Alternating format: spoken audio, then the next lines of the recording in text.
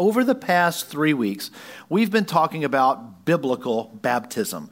And what we mean by that is, what does the Bible teach, and what are we imitating from Scripture as Christians when it comes to this subject of baptism? And what we've said over and over again is, we need to know what you're saying when you say baptize. You as a Christian, when we talk about it together, a lot of times we find that people are using the same words from different dictionaries, right?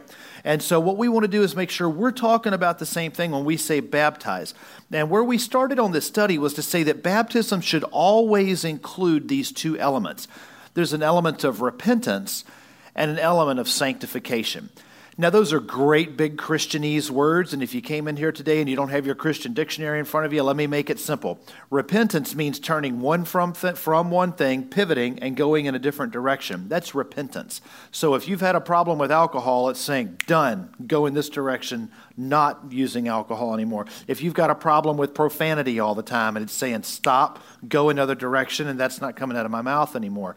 If you have a temper problem, you start to see what I'm saying. Repentance is stopping, going in a different direction. And baptism is that signifying, defining moment. The other thing is this issue of sanctification. That's just a good old English word that means this: set aside for a special purpose. That's it. Not a scary word. Sanctification really just means at baptism, you're understanding that you've been set aside now for a specific and a special purpose, a holy purpose. And so this defining moment of baptism should be the point in your life where you can look back to and remember, or look forward to and be excited about, if it's coming, that moment when you have died to life on earth, you are coming up out of the water, a new person dedicated to Jesus Christ and going a new direction with Him. That's what baptism needs to be for each and every one of us who call ourselves Jesus followers. Now, because we are a Reformed and a biblically centered church, we believe strongly in the authority and the completeness of Scripture. We said there are 7 baptisms that we see in Scripture, not just 7 occasions of people being baptized, but there's 7 baptisms that are alluded to or spoken of across God's holy word. And we understand that what's in the Bible is true, and it's there for us to understand both the nature and the desire of the heart and the will of God and His call upon our life. So as we go back to the Scriptures, we needed to understand what were those 7 types and what in fact is the one type that those of us that are spoken of, the one which believers are obligated to participate in. What is the single one?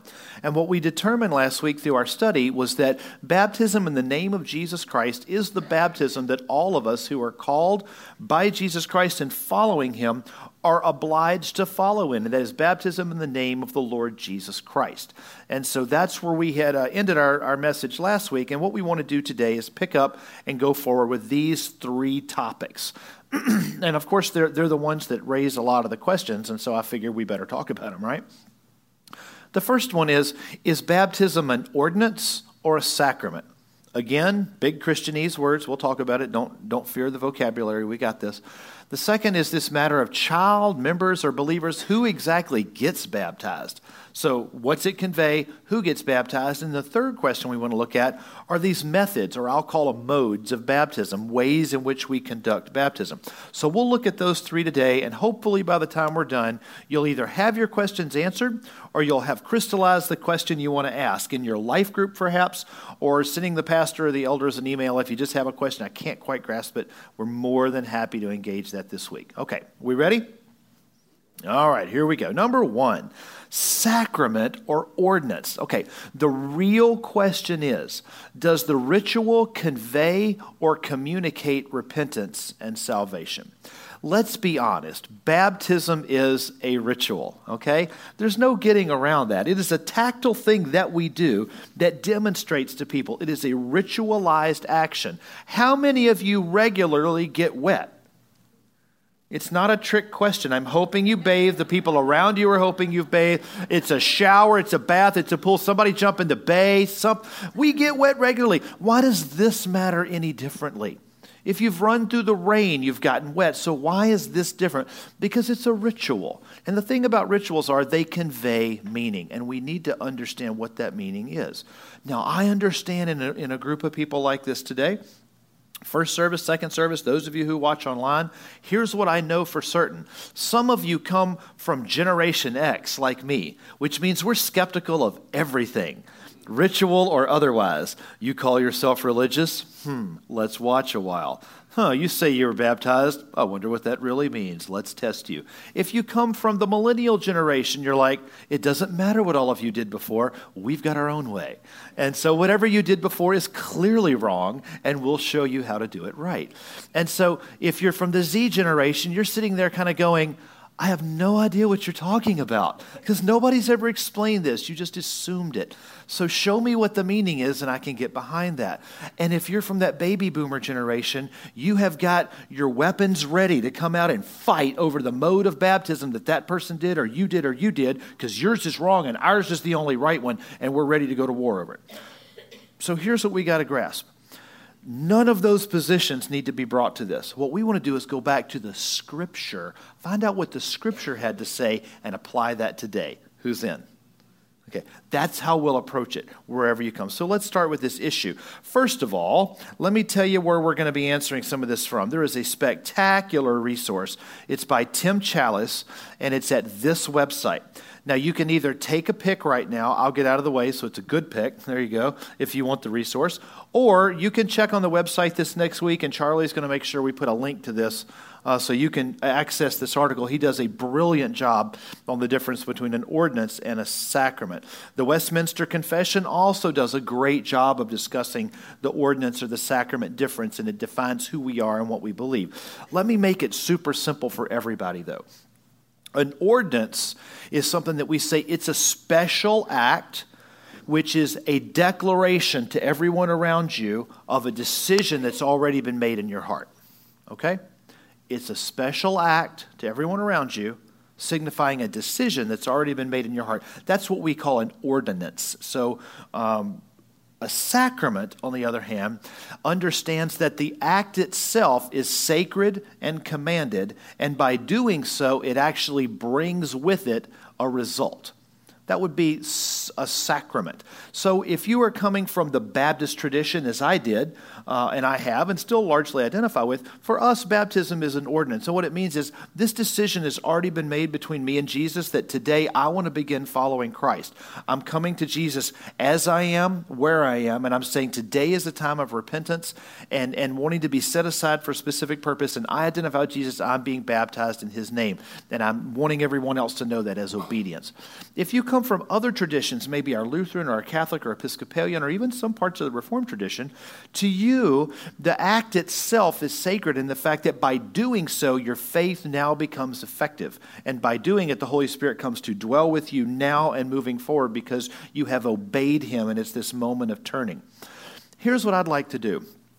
I'd like to leave that a great open question for everybody, but I want you to understand this. It's a sacred act that signifies obedience and a demonstration to the world around you that you are following Jesus Christ. It's interesting the way brothers and sisters who love Jesus Christ and are committed to his word will fight about, argue about, and differ on this particular subject. It's okay. We're not going to have a holy war in Sturgeon Bay over this, but what I do want you to understand is what you believe and why. So I'll challenge you one way or the other. If you're into the sacrament or you're into the ordinance, make sure you research, study that, and are clear with what God has led you to believe. But I want to give you an example that I think will help you make your decision as to what's actually taking place. And to do that, I want to use two classic examples, the exit sign and the diploma. Right? No? Do I need to explain this? All right, here we go. So let's say we're looking around the room, and if you do so now, you can see a few of them. You see it right over here, the exit sign, and there's one back there, and I'm sure the fire department would like 7 more, but we've got those, and we know where they are. So imagine a fire is broken out. The room is full of smoke, and you need to get the honk out of here. And so you run up, and you see exit sign, and you see the sign. There it is. It says exit. That's the exit. And so you take a ladder, and you get up there, and you do all you can to get that sign off the wall and rub it on you and hold it and look at the sign really hard because you've got the exit, right? Don't look at me like I'm a goofball. Think about this. What's going to happen if you hold on tight to that sign and say, but I've got my exit. I've put it on my head. I've rubbed around on it. I've stood on it. I've shown it to people. I've got my exit. What's going to happen? You're going to die badly because it's hot when there's a fire and the smoke doesn't work in our lungs. That's not going to. The exit sign indicates and points to something.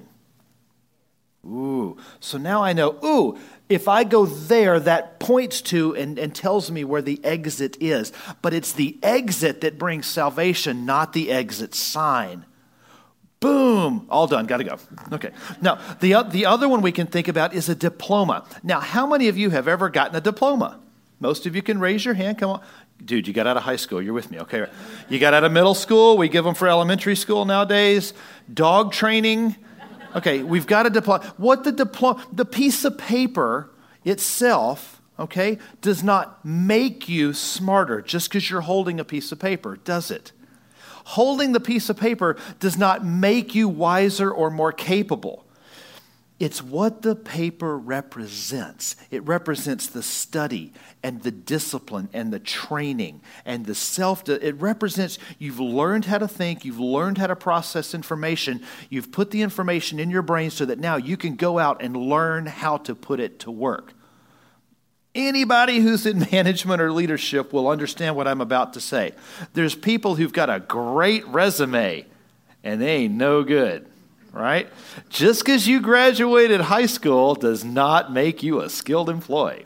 Just because you got that trade school degree or you got that bachelor's degree don't make you good at what you do. It means you got the knowledge you need to learn how to put the knowledge into place. Right, managers and bosses? Anybody with me? Okay, so here's the deal. The paper represents something. It is an affirmation of something. Right? It's the indicator that you have come to a place and understood and changed on the inside, and this is indicating it to everyone else who will ever ask. So if you walk around somebody's office and you see on their wall the degrees that are lined up, what it's saying is they have done the diligence and the work, and those demonstrate who that person has become or who they are. Baptism to the Christian is this. It's an opportunity to say a change has occurred in my heart, and this is my demonstration to the world around me. It isn't salvation baptism, but it's the way that demonstrates to other. It points to the way. It indicates, it shows you the way that salvation comes to people, and that's through faith in Jesus Christ. That's the difference between ordinance and sacraments. Now, how you want to work that out is what you're going to do with fear and trembling, awe and honor within your Christian relationships and what your understanding of it means. So that's where we start with. That is ordinance or sacrament. The next question we need to ask is who gets baptized? And so what we're saying, who gets baptized and what does it mean? A child? Do you do it just so you can be a member? Or do we only baptize believers? Do we baptize everybody? So this is the question. What really does it mean when we baptize? And so to do that, I have an illustration I think will make sense for all of you. And I've got this one person at 3 different stages of life.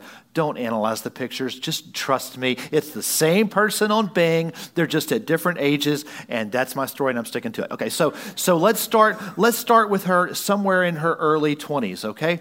So she's early 20s. She loves Jesus Christ. She is a follower of Christ. She understands the gospel. She understands what it means to be a disciple. And she's made a decision. I am going to follow Jesus Christ with all my heart, my soul, my mind, and my strength. And in fact, I'm coming today to demonstrate to everyone around me that I am a Jesus follower. Now, church, let's be the jury.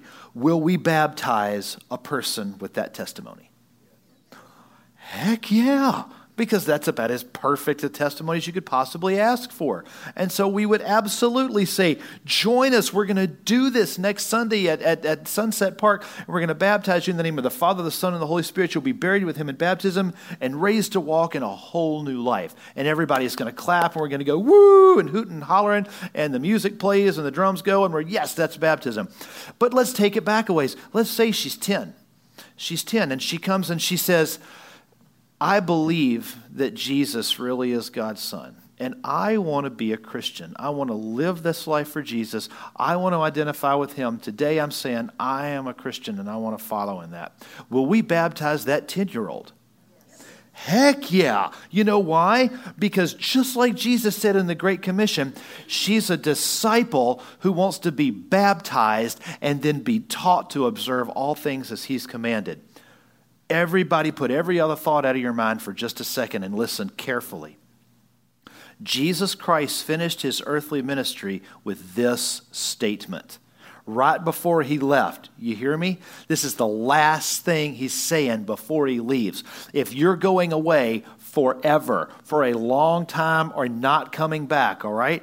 And the last thing you're going to say to your family, to your friends, to your coworkers, to your employees, the last thing you say is the most important thing, a culminating statement of your entire ministry in life.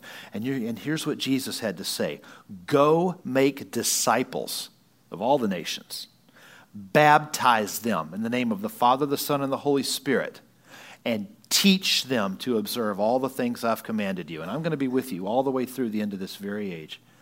That's a progression. Make disciples, baptize them, and then teach them how to be Jesus followers. When that 10-year-old comes and says, I love Jesus, I want to be a Christian, I'm not going to sit down with her and go, okay, now, I have this theology book. It's 409 pages, and what I'm going to ask you is a series of questions. If you answer them accurately, it'll be good. We're also going to do a test now and talk to 300 people who know you, and we're going to ask them, how have you been living?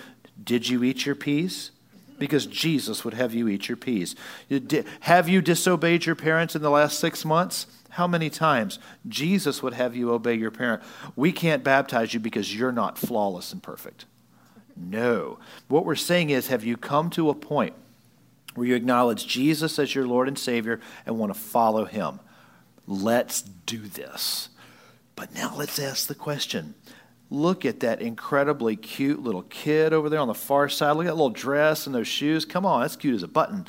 We're going to baptize her?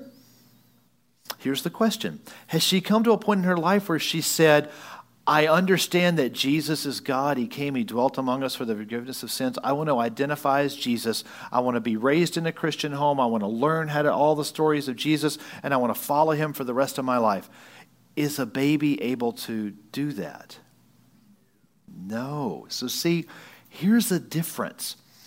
The difference between a child and a baby is that a child can't understand who Jesus is and what it means to be a Christian and to make a decision, a choice to follow Jesus Christ. So here's what we say at Sturgeon Bay Community Church. We're going to say it together. Ready?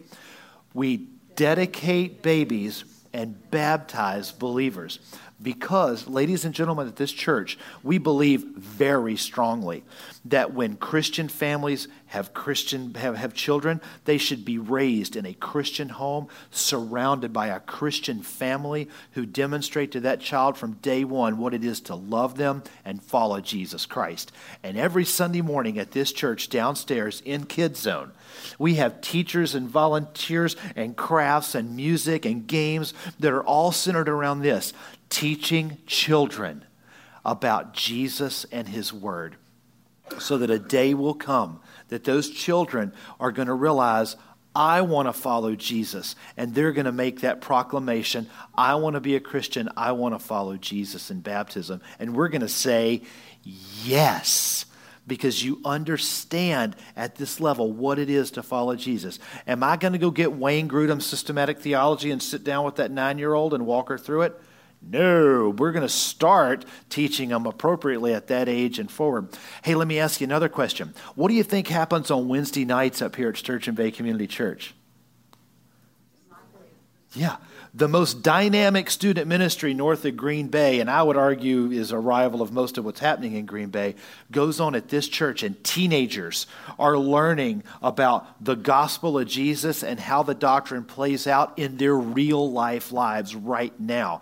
We are discipling people to become Jesus followers, and we're making Jesus followers more inclined to follow Jesus in every aspect of their life, because that's what Jesus said. Go make disciples, baptize them, and then teach them.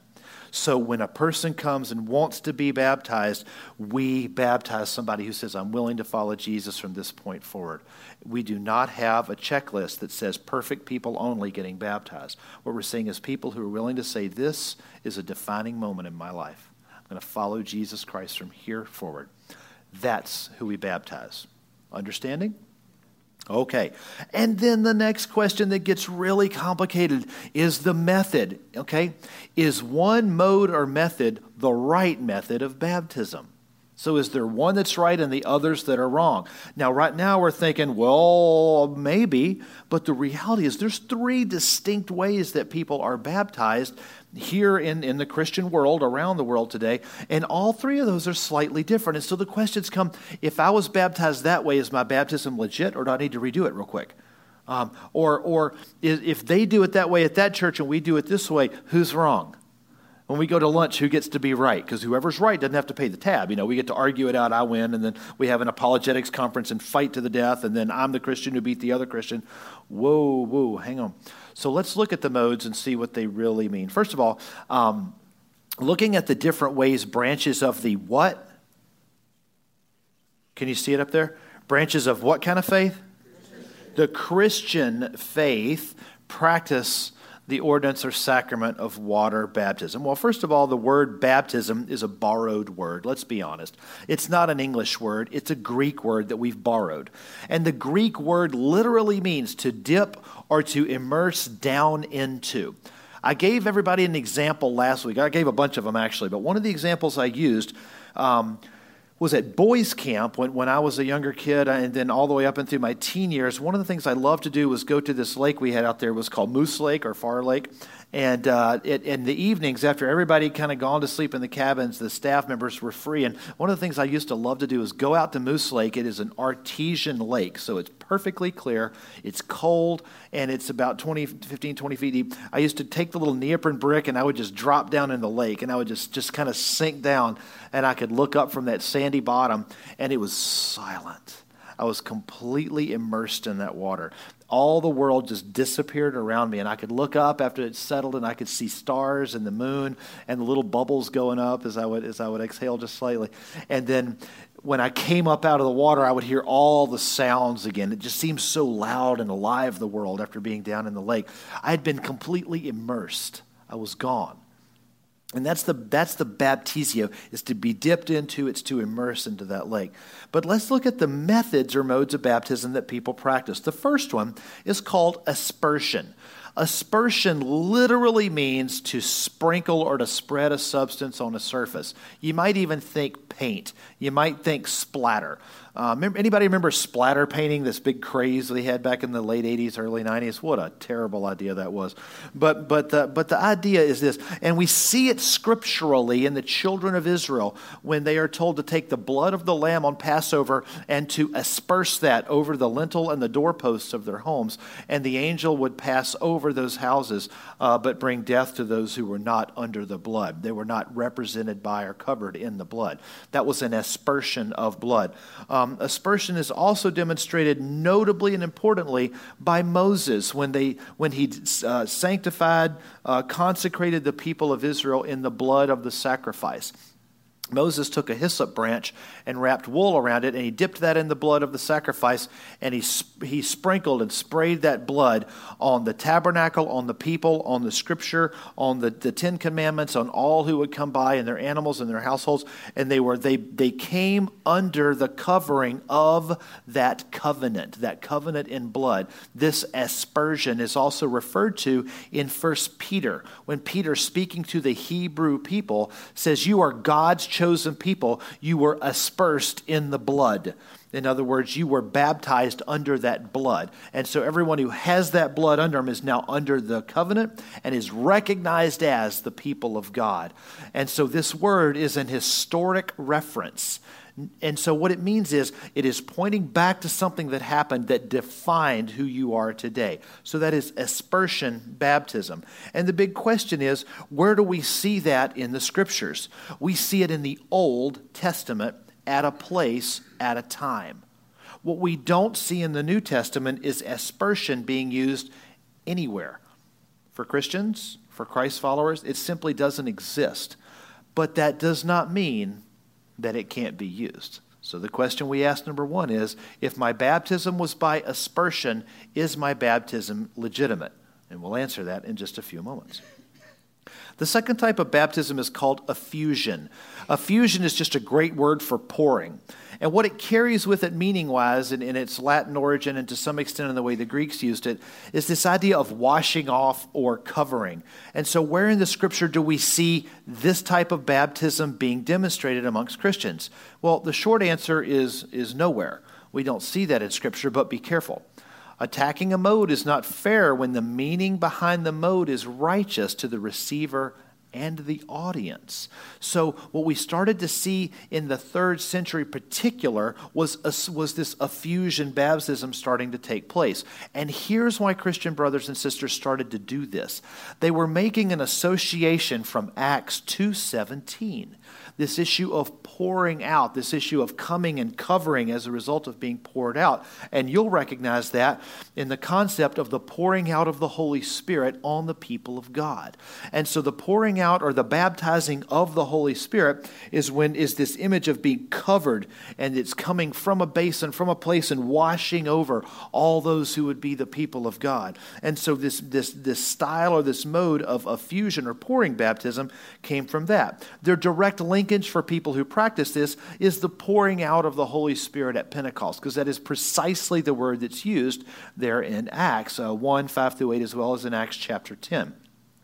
And so it's an understanding of the pouring or the covering of people who are the people of God. So when we think about effusion or pouring baptism, the branches of the Christian faith that practice that, they are saying it is a covering, a pouring over of the Holy Spirit onto people, and through that they're identifying with Jesus Christ. So that's effusion baptism. So then the question that we ask about effusion is this, the second of our questions. If I was baptized by effusion, is my baptism legitimate? Hold on, and we'll come to that in just a couple of moments.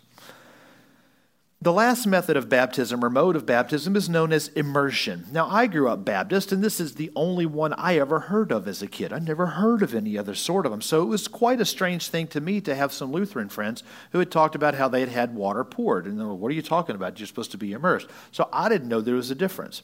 Here's the thing about immersion baptism. Immerse means to submerge in completely and to be surrounded within. So that's the immersion. And so where do we see immersion in Scripture? Well, in Romans 6, Mark 1, and Acts 8, and the entire historic record of the early church is baptism by immersion. There's a picture up here that's pretty neat. And it's from a church, I believe it was in Antioch. It might be Ephesus, but I think it's Antioch. If you know, just, yay for you. But here's this baptismal pool. It turns out that all of the early churches that were able to find and excavate in the ancient world, they have these baptistries or baptismal pools in them. And as you can see, people will go down into the pool and they practiced immersion baptism. And for them, most of them were shaped with the form or the images of the cross. And the idea is that you are being buried with Christ in death, in the grave, and then raised to newness of life. And there's a demonstration in this act that you, like Jesus, are joining with him in dying to self, being dead, and being resurrected and coming into a whole new life. So this is the immersion type of baptism that the early church practiced almost exclusively in the 1st and 2nd centuries. It really isn't until the 3rd century we start seeing examples of effusion and aspersion baptism. The other part about this that's interesting is that it imitates the baptism of Jesus. It imitates going down into the Jordan River and being baptized and then coming up out of the river. We see this with Philip and the Ethiopian eunuch in the book of Acts, where he wants to be baptized. He says, here's water. Why not me? They go down into the water. He's baptized. He comes back up out of the water. So there's this idea of immersion being the most biblical imitator. And all of these, whether it's the immersion, whether it's the aspersion or effusion, the big question is this. Was it done in the name of the Lord Jesus Christ as an outward symbol of an inward transition? Is it an indicator to all around you of who you are? A defining moment in your life from now going forward. So the question about effusion, that is to say the pouring, the aspersion, that is to say the sprinkling, or the immersion, that is to say the dunking, going all the way under, coming back up. In all three methods, can we ask this question, is it done in the name of the Lord Jesus Christ? Did it outwardly demonstrate an inward decision? And did it identify you with the people of the Lord Jesus Christ? Would all three methods do that? They sure can, folks. The big question is, at the time it was done, did it mean that? To you and to the people watching. In each one of those situations, I want to tell you as your pastor, if you were baptized in the name of the Lord Jesus Christ and understood what you were doing, and the people there understood what was going on, your baptism's great. You don't need to get re-immersed if you were aspersed as a child who understood what you were doing. But the big question follows that, doesn't it? That really big question comes up and it says, do you understand? Did you understand at the time of your baptism, at that defining moment, what it is to repent and to start a new life in Jesus Christ? Because the challenge I would put to you is this. If you didn't understand it, if it didn't mean anything to you, it doesn't matter. And you didn't follow in an act of obedience as Jesus commanded. You were simply subjected to something on someone else's behalf. Does that make it wicked? No. Because a dedication and a setting somebody aside to be raised in the faith and raised in the church so that they would come to hear and understand the gospel of Jesus and be able to act on it, that is a wonderful testimony. But you need to take the obedience step on your own, that defining moment of repenting and identifying with Jesus Christ as your personal Lord and Savior. Okay, so we've talked about those three things today: the ordinance or sacrament, who do we baptize, and the methods of baptism. And I would hope that after having covered all of those, the invitation would stand and the moment would be exciting when next week we as a church won't gather here, but at 10 o'clock we will gather at Sunset Park for our annual baptism service. I can tell you with no reservation or parsing of words, this is the most exciting service we do all year. It is a blast. Not only is it exciting to be able to celebrate with people when they're baptized, but the food is great, the games are great, the fellowship is great. It is an exciting moment every year, and I hope you're marking your calendar. Let me ask you to join me in prayer, and we're going to spend a few minutes with our Lord before we close today.